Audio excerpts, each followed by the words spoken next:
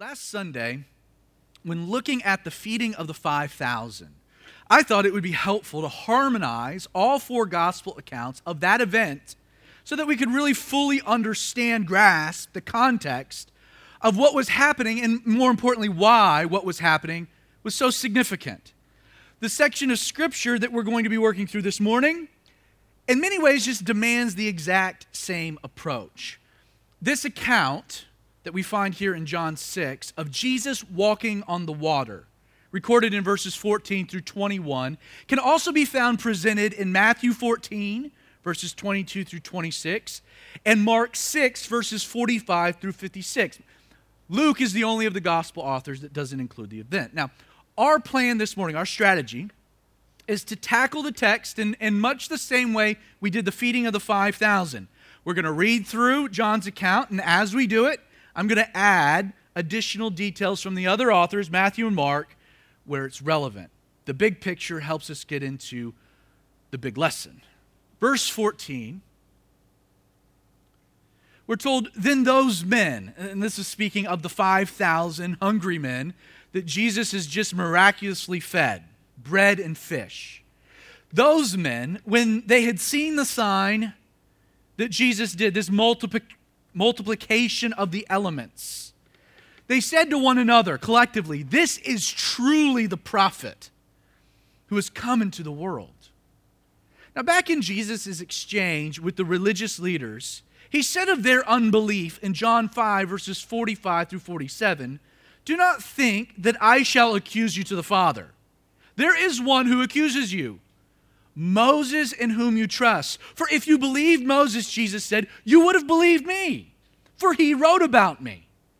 But if you do not believe his writings, how will you believe my words? Now please notice the reaction of the multitudes here in response to the feeding of the 5,000. Believing Jesus now to be, what is it? The prophet, a definitive article, capital P. A prophet written of by Moses. This intended to be a bit of a contrast. So John here is contrasting the unbelief of the religious leaders. If you had listened to Moses, you would have known. To now the belief of the crowd seeing this miracle, now taking a step back and saying, this is the man that Moses was speaking of. In Deuteronomy 18, verse 18, the Lord promised to Moses to raise up for them, the people, a prophet like him, like Moses, from among their brethren. This prophet, seen by the Jewish people to be their Messiah, their Savior, the King, while being greater than Moses, we're told in another place, would be like Moses. So they were always looking for a prophet to be like Moses. And it may be that seeing Jesus supernaturally provide bread in the wilderness reminded them of Moses providing manna from heaven during their wilderness wanderings. Oh, the prophet will be like Moses. Seeing Jesus multiply the bread, they're thinking, that's got to be the prophet. Either way, verse 15. Therefore, in response to this, when Jesus perceived that they were about to come and take him by force to make him king, he departed again to the mountain by himself alone. Now when evening came, his disciples went down to the sea, got into the boat, and went over the sea towards Capernaum. How interesting that Jesus here perceives, he senses, that this great multitude, not just 5,000, it's 5,000 men. You have the women, the children, this mob. In response to this incredible miracle, Jesus perceives, man, this is about to get out of control. He perceives that they're about to come and take him by force and make him their king. They recognize him as the prophet. Now they're going to make him the king. This Greek word we have, by force, it implies a violence. Like they were about to act without consideration for Jesus' will or position. Basically, Jesus knew that if he didn't act quickly, this mob mentality was about to set in. Now, it would appear that the fundamental issue for Jesus, and don't miss this, the issue for Jesus, why this worried him, it was not the intention of the crowd, but rather it was their timing. Now don't forget, that according to John chapter 5, verse 18, the Jewish establishment was already looking for a way they could justify killing Jesus. Now, they rightfully knew that blasphemy, this religious charge, it wasn't going to be something that the Romans were likely to sanction corporal punishment. However, if they could pin a charge on Jesus of fostering political unrest, revolution amongst the people, that would be a different situation. Keep in mind that it wasn't the conclusion or even the reaction of the crowd that was wrong. The irony, Jesus was the prophet, right? And their desire to make him king was appropriate if you understood him to be the prophet. The problem was that Jesus knew he had much more to accomplish before this crowd got their wish. Consider that when Jesus ultimately comes to Jerusalem, during what we call the week of Passion, that first Sunday, as Jesus is entering, riding a donkey, what are we told? We're told that the crowd begins to cry out, "Hosanna, Hosanna, the King." Now, what's interesting is that not only does Jesus do absolutely nothing to deter or restrict the adulation of this crowd, but he's absolutely willing to accept their praise. Jesus even says to the religious leaders, if the people didn't cry out, the rocks would. You see, Jesus knew that before he would become their king, he'd have to first be their Savior.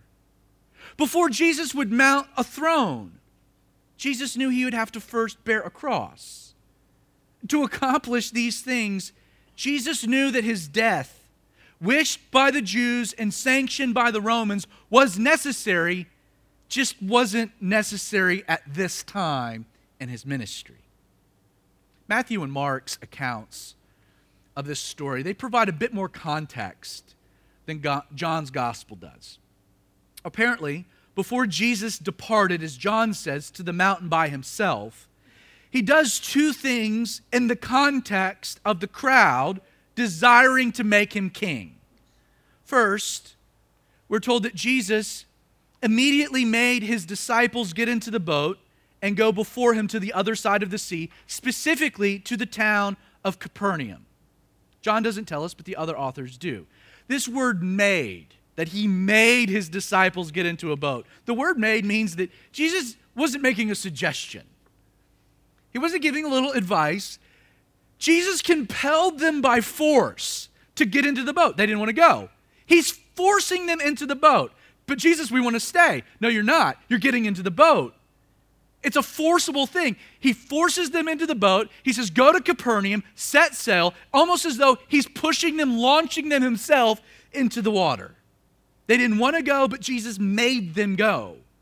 Now, we'll get to this more in our travels through John, but the disciples, probably why they didn't want to go, is that they were actually hoping that Jesus would lead a revolution against the Romans.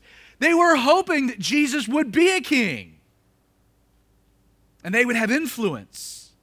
As such, this scene where the mob begins to stir was the exact thing these men were probably longing for a while. Secondly, in addition to making the disciples leave, we're also told that Jesus sent the multitude away. We have no idea how Jesus was able to corral such an unruly mob. The word sent, it's actually really complex, it's complicated. In the Greek language, this word sent was most often used in divorce proceedings, when a spouse was legally forced or removed from a home. Basically, he made the disciples go, and he sent, or he divorced himself, he kicked out the multitudes. Well, after sending the disciples across the Sea of Galilee and these multitudes away, John now tells us that Jesus departed again to the mountain by himself to pray.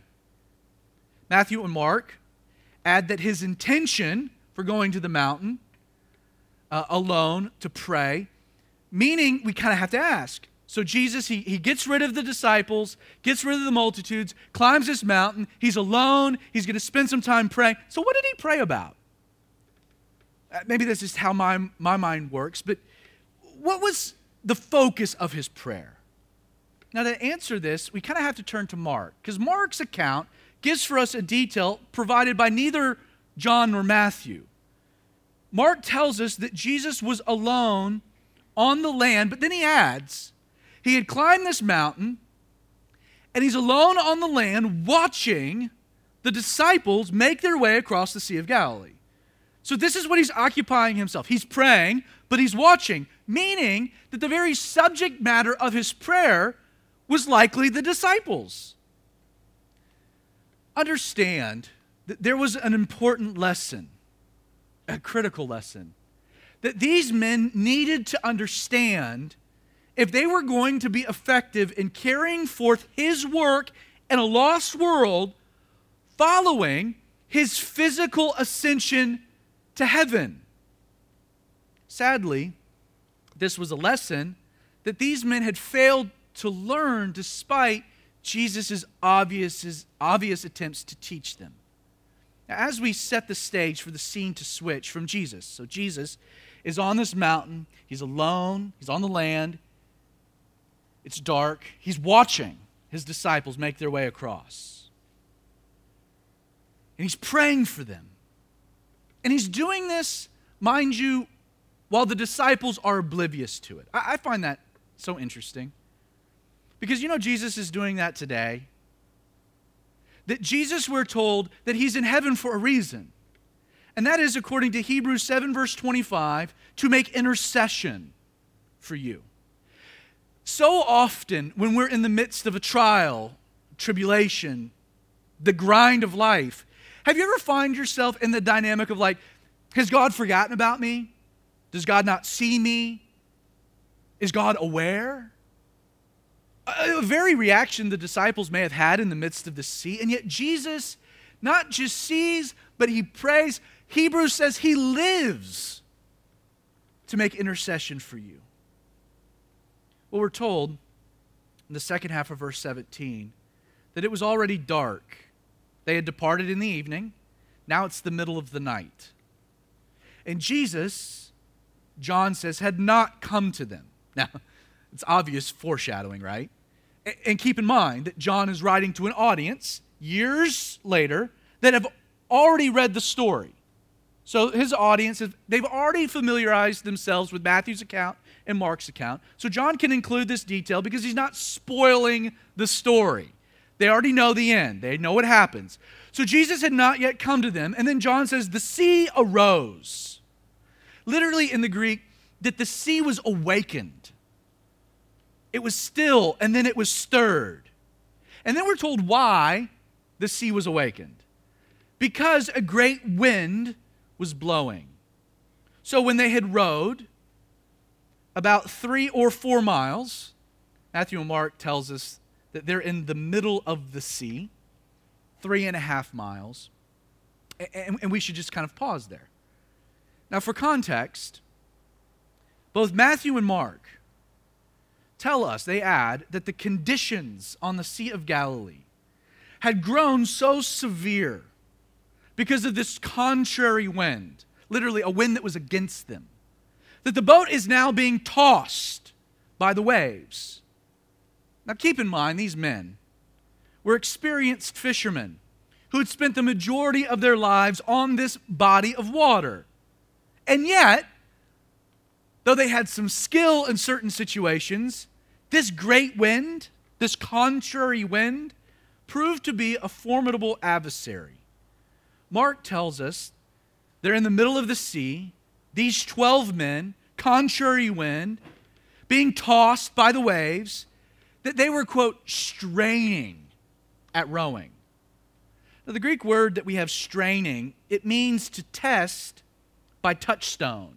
It's to refine something, to test its metal, how strong it is.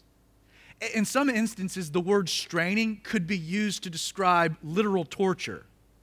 Like you could translate this as their rowing so vexed them by this point that they were experiencing grievous physical pains.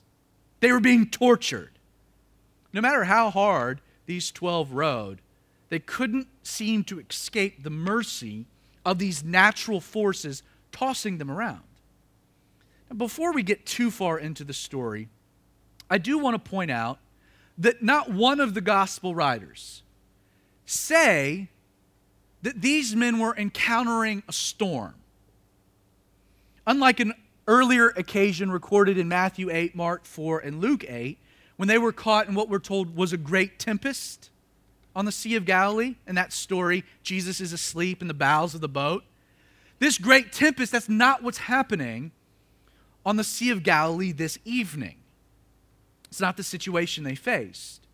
You see, instead of a storm, which has its own unique applications, in this instance, these men seem to be facing nothing more than a natural occurrence. This was a contrary wind. When we read of a great tempest, it's seismos.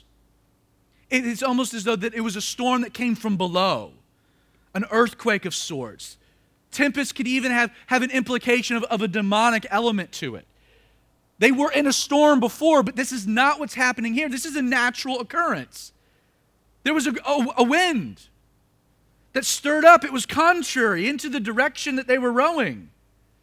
It was a force opposing the destination that Jesus had told them to pursue. And don't miss that. Well, nothing more than a small lake. The Sea of Galilee, if you ever go to Israel, it's one of the most kind of shocking aspects of being in the Holy Land. You're just really not ready for it. You stand on the shore and you're like, this is it? Like, I don't know, in your mind, I think it's because it's a sea, right? The Sea of Galilee. And yet, it's 14 miles wide, 7 miles long.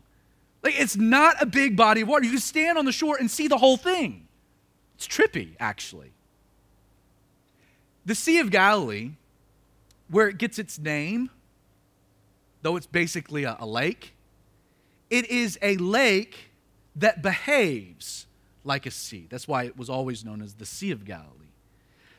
Uniquely located about 600 feet below sea level, the Sea of Galilee is surrounded entirely by mountains, meaning it's not uncommon for these kind of violent and unpredictable winds to swoop off the hills down onto the body of water. The cold air coming off the mountaintops, mixing with the warmer air emanating off the water, it creates a low pressure zone. Winds, big swells. Matter of fact, it's been recorded that the swells on the Sea of Galilee can reach in upwards of 6 feet tall. You can Google images of Jewish people surfing the Sea of Galilee. It's interesting. How long these men have been rowing, we really don't know. Other than the fact that Matthew and Mark tell us that what happens next occurs on the fourth watch of the night. And because that detail in its traditional understanding of the fourth watch, it's likely around 3 a.m. Now consider that if Jesus sent them away as the sun was setting, all we're told is that it was evening time, maybe around 6. What happens next is the fourth watch. It means these men have been rowing for 9 hours against this contrary wind. And because of the headwind, they find themselves, at the point of exhaustion, but they're only halfway across the sea. I don't want to get too far ahead of ourselves, but at this juncture, to understand what happens next, you need to realize two things to keep in mind about what we know concerning the disciples at this point in their journey. It helps us with the larger purpose and point of the story. First, there is no doubt in my mind that these disciples are absolutely determined to obey Jesus, right? I think we can walk away with that in tow. The Master, Jesus, personally put them into a boat, right? Forced them, made them. They didn't want to. Made them get in the boat, shoved it off, and he gave them a clear command. Not just to go to the other side, he gave them the destination. Go to Capernaum. I'll meet you there. The directions Jesus gave and the destination were crystal clear. Yet, because of this wind in their face, they can't use the sails, right? But even then, that doesn't deter them. They pull out the oars and they begin to row. We're going to get across. And then when the winds grow so strong that the boat is being tossed around, making it virtually impossible to row with any type of effectiveness. The men push on, right? Now, they could have easily hoisted the sails, turned around, and gone back. That would have been easy. Headwind, can't go forward with the sails, but I can get back in a hurry. But they still remain determined. They're going to get to the other side. We're pressing on. We're not quitting. They're determined to row, even though they're being tossed around against these natural forces. So first, I think it's safe to say they're determined, right? For 9 hours, they're muscling through.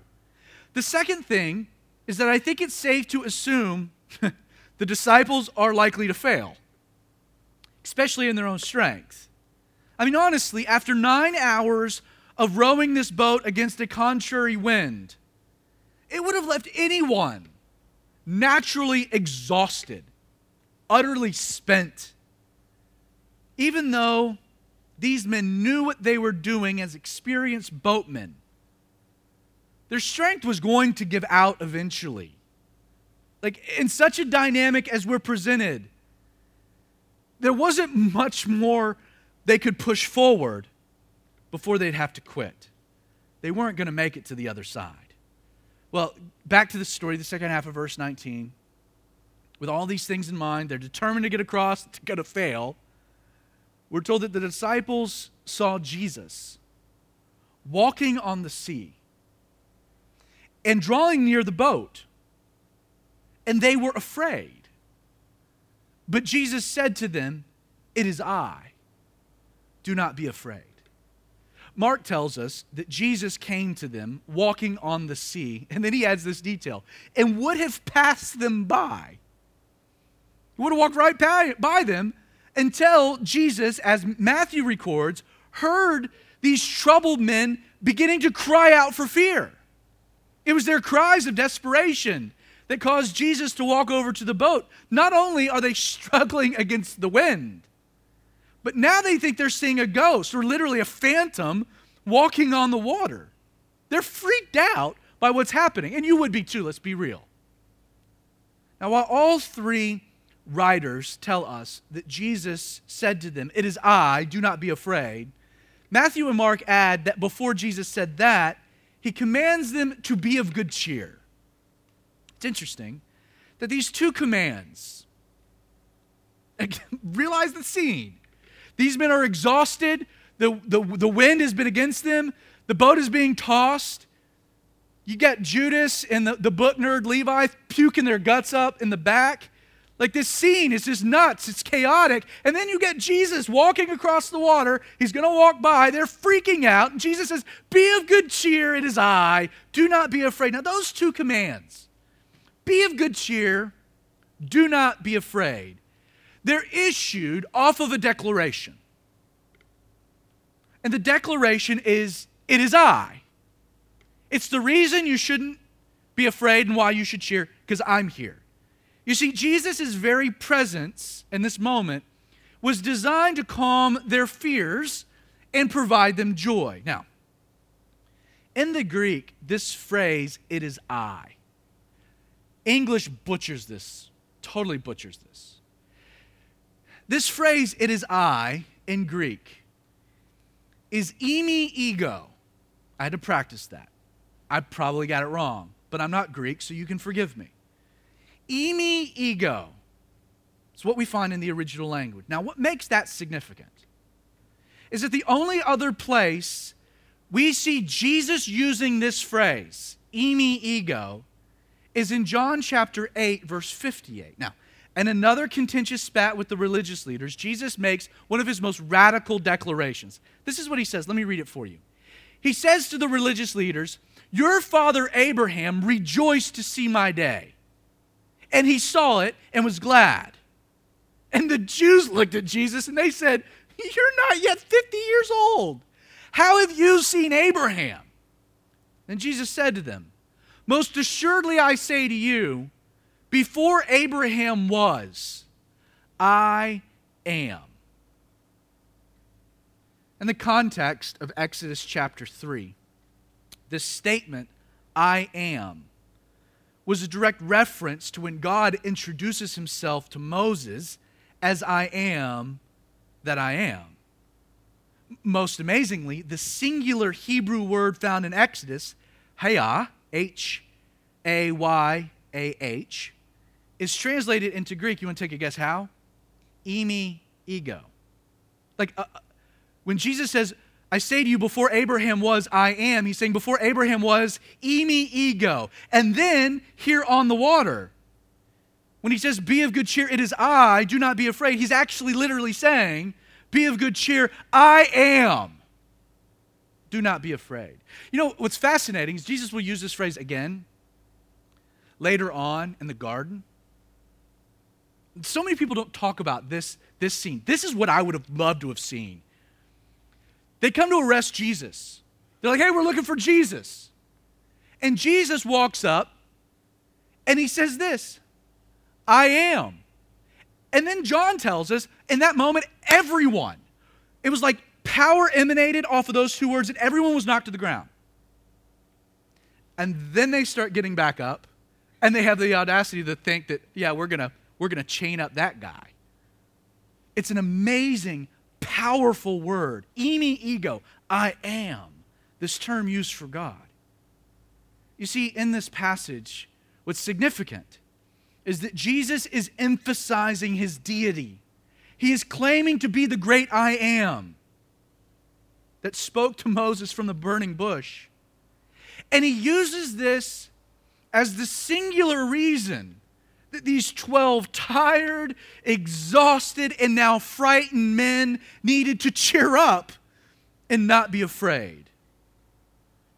It should be pointed out the magnitude and the significance of what Jesus says to these men in this moment. It was not lost on them at all.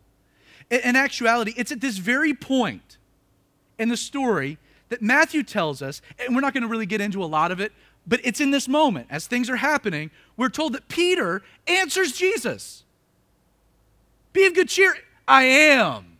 Do not be afraid. And Peter answers and says, Lord, if it's you, command me to come to you on the water. You know, only Peter would ask such a question. But then Jesus says to him, come. And Peter, when he had come down out of the boat, we're told, walked on the water to go to Jesus. But when he saw the wind, that it was boisterous, he was afraid, and he begins to sink, and he cries out one of the most powerful prayers in all of Scripture, Lord, save me. And immediately Jesus stretched out his hand and caught him and said, oh, you of little faith, why did you doubt?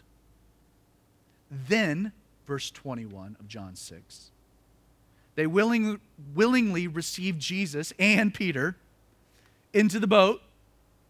Matthew and Mark add that it's in this moment. As soon as Jesus' foot hits the bow, boom, the wind ceased. And then John says, immediately the boat was at the land where they were going. Excuse me? Like what John is saying happened is that Jesus gets in the boat, boom, the wind ceases. And then Jesus and the 12 and the boat are teleported 3.5 miles to dry land. That's what John is telling us happened. Matthew, he says that in response to these things, when they had crossed over, when they had come to the land of Gennesaret, that most appropriately, and you would have too, those who were in the boat, they came and they worshiped Jesus, saying, truly, you are the Son of God. Totally logical reaction to all of that, right? And yet Mark closes his narrative in such a way that you then begin to see what the underlying purpose of the story really is. In Mark 6, let me read it directly. Mark 6, 51 and 52, we're told that they were greatly amazed in themselves beyond measure and marveled, for they had not understood about the loaves because their heart was hardened. Like don't miss what Mark, and Mark is writing by extension Peter. This is Peter's account. Don't forget, don't miss what big thing Peter wants you to make sure you don't miss from the story. Everyone who was present, everyone on that boat, all 12 of these men, their great amazement did not come from the miracle of Jesus walking on the water. That's not what blew them away. Nor were they amazed or greatly amazed that the wind ceased. Or they weren't even blown away the fact that the wind ceased and they were teleported to land. Like that. Peter, through Mark, tells us that they were greatly amazed in themselves, beyond measure, marveled. Why? Because they didn't understand about the loaves. Now they did, but they didn't because their hearts were hardened. Now here's the point.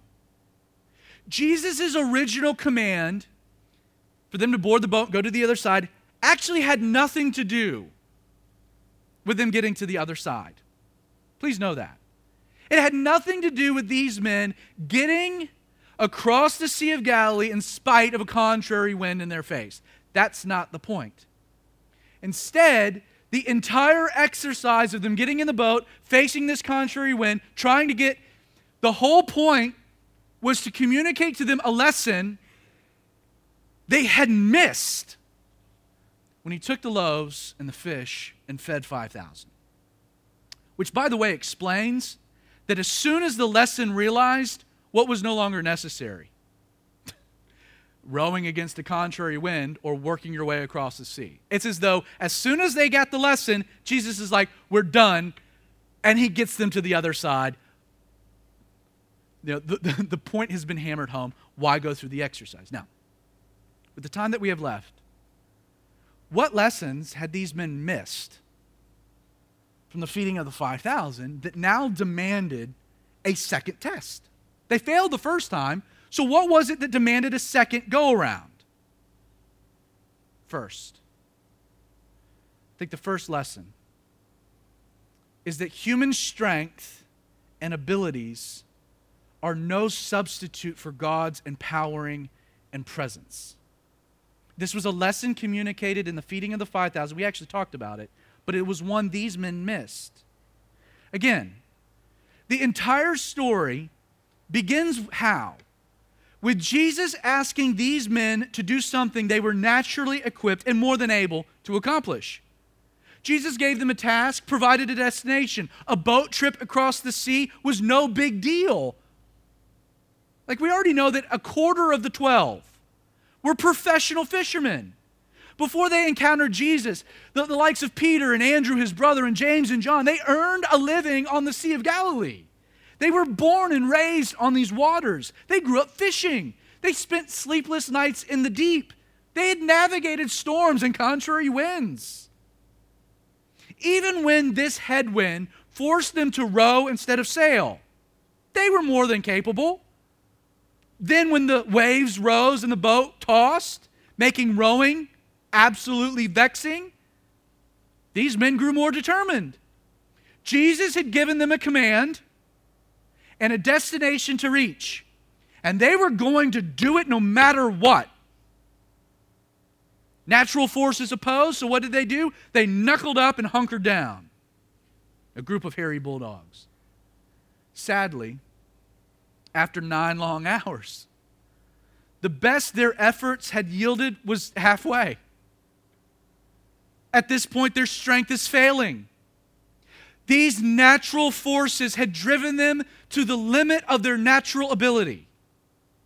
The disciples were trying their best to obey Jesus' commands, but they were presently finding this task impossible to accomplish on their own strength. Christian, can you sympathize with that description at all? I know I can. Here you are, maybe this morning, trying your God-honest best to obey Jesus. You're trying everything you can to live the life that He's called you to run the race set before. But if you're honest this morning, you'll concede that no matter how hard you've been trying, you're tired. You sympathize with that? Zach, yeah, you know what, man? I'm worn out. And I know that I am failing. Life, no matter what I do, life just seems to oppose me. You ever feel that way? That life opposes you? The daily grind? You almost feel like the disciples, that there's always this constant headwind hitting you in the face, opposing you at every turn. Maybe you're even here this morning thinking to yourself right now, Pastor Zach, I can't do it any longer. My strength is failing. I'm at the end. Well, if you're thinking that, let me respond, good. It's great. You can't do it. You're not being asked to do it. And as a matter of fact, your strength has probably been the very thing keeping you from fully relying on Jesus and His strength.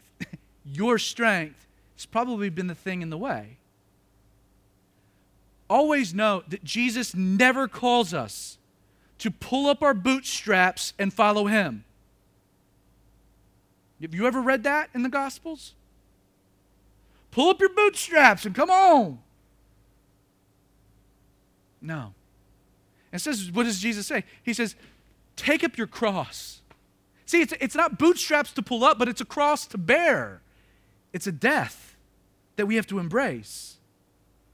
The truth is that like these disciples facing this contrary wind on the Sea of Galilee, Jesus will very often use the natural forces of life in a sinful world to oppose us. Why?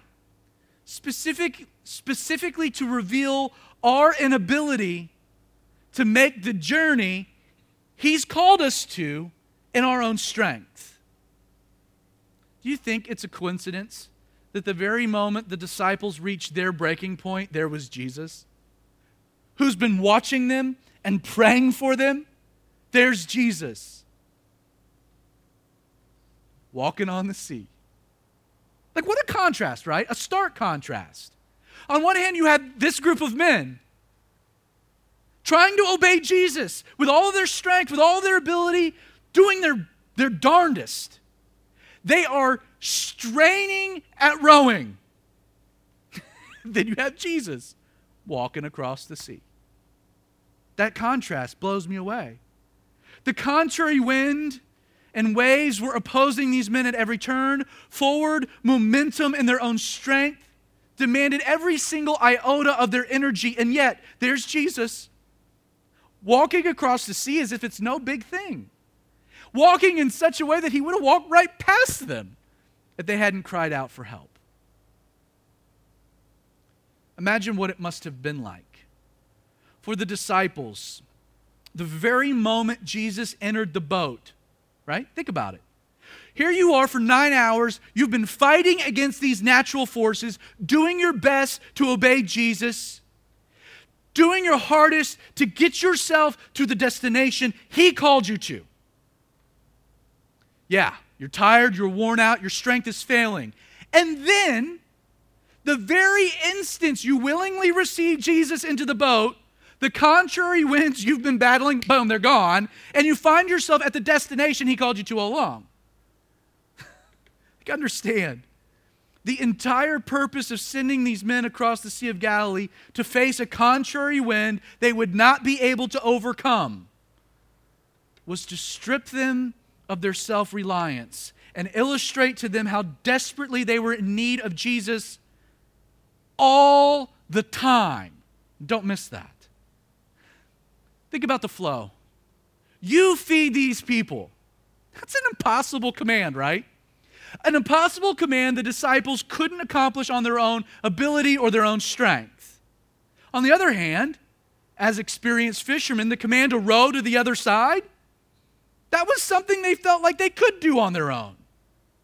And yet Jesus' entire point was for them to realize that apart from his involvement, you can do neither. When faced with the impossible, we get it. I need Jesus. He's got the God name tag. I don't. Advantage Jesus. But then we falsely look at the things we're gifted at.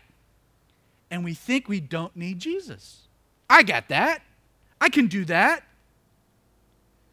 There is never a moment in your Christian experience, friend, you can ever turn to Jesus and say, bro, I got this. Your options really boil down to one of two things. Your strength or his presence. It won't be both. Friend, you need to know that there will always be a contrary wind grinding against your ability to go to the places Jesus has called if you're doing it on your own strength. Or, in the presence of your weakness, here's the other option. You can surrender to a mightier spirit, a mightier wind, the Holy Spirit, that's more than able to carry you to the desired destination. Yeah, there will always be a contrary spirit, but there's a greater wind that you can have in your sails. Your options are you can strain in rowing, or you can walk with Jesus. Not only does the Apostle Paul declare in Acts 17 that in Jesus we live and we move and we have our being, that it's all about Jesus. But then he writes in 2 Corinthians 3:5 that we are not sufficient of ourselves to think of anything as being of ourselves, but our sufficiency is from God. In Hebrews, Jesus is described as the author and the finisher of our faith, meaning that the work that Jesus begins in us can only be completed by him. The author and finisher. Jesus not only sets the destination, but it's only through his strength and involvement you'll ever be able to reach the destination, the one he set. And you know, Peter, to his credit, he understood the lesson before the others. Here he is, he's thinking, right?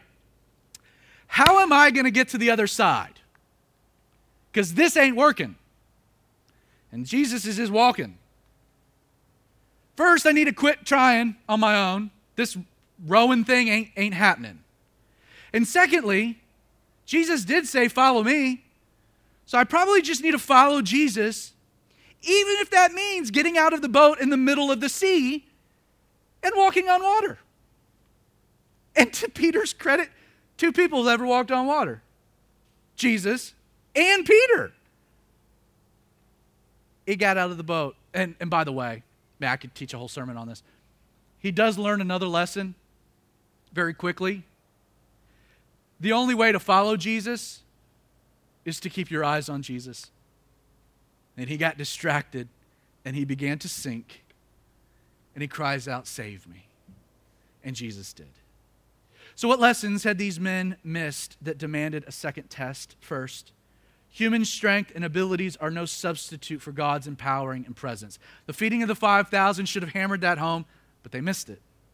Secondly, failing to fully rely on Jesus is foolish because he's God. I know that seems simple, but it's still profound. The truth is that these men should have recognized with the loaves the divinity of Jesus. Everyone present to witness the feeding of the 5,000 should have seen that miracle as the ultimate fulfillment of Exodus 16. Frankly, because everyone missed that point, the Apostle John segues from this story to Jesus' teaching on the bread of life, hammering that home. But the disciples here, they're complicit in their ignorance, which is why Jesus sends them into a contrary wind. Not only does Jesus want them in a situation to demonstrate how desperately they needed him, but then Jesus wants them to also see him for who he truly was. Which is why he says, it is I am. Ultimately, This is why Matthew tells us that everyone in the boat worshiped Jesus. As what? The Son of God. They saw it.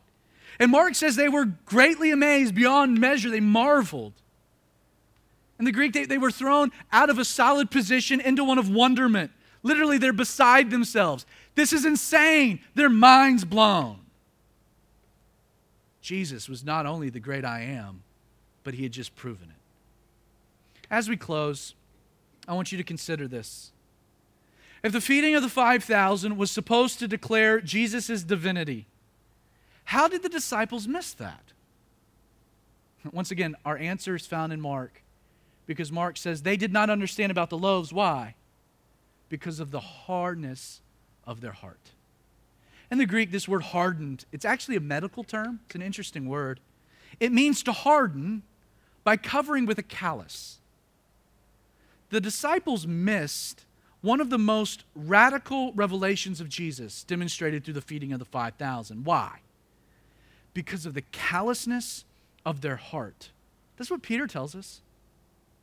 So why was their heart calloused? I'm convinced they missed Jesus' divinity because these men refused to accept their weakness. And I think the same happens with us. Again, I mentioned this last week in their book, The Way of the Dragon or The Way of the Lamb. The co-authors, they write this line I've been chewing on. They write that operating from our strengths is practicing atheism. It's challenging.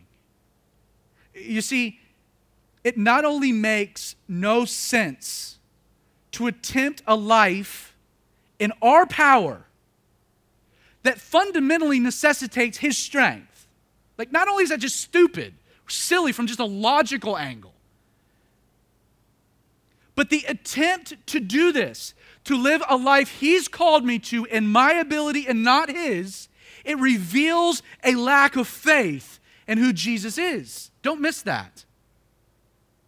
The refusal of my insufficiency means I'm subsequently rejecting the need for his sufficiency.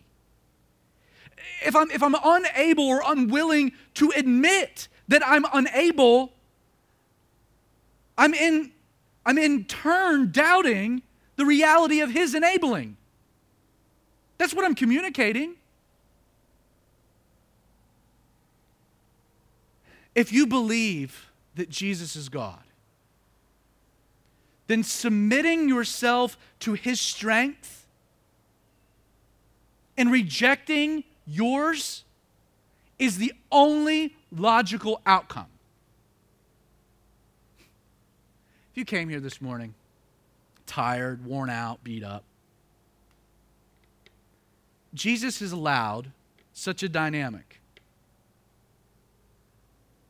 But he allowed it not to do you in, but to get you to accept a most liberating reality. A reality that will change your life. And that is the fact that Jesus' strength, the Bible tells us, is made perfect where? In your weakness. You don't have to do it, friend. It's not about your strength. It's not about your ability. It's not about your tenacity. It's about his strength working in you and working through you. Why continue straining against that which is designed to resist you when Jesus is more than able to get you to the very place he's calling you to go? The key simply centers on whether or not you'll humble yourself and invite him into the boat. Or step out onto the water. So, Father, Lord, we want to let that settle into our hearts.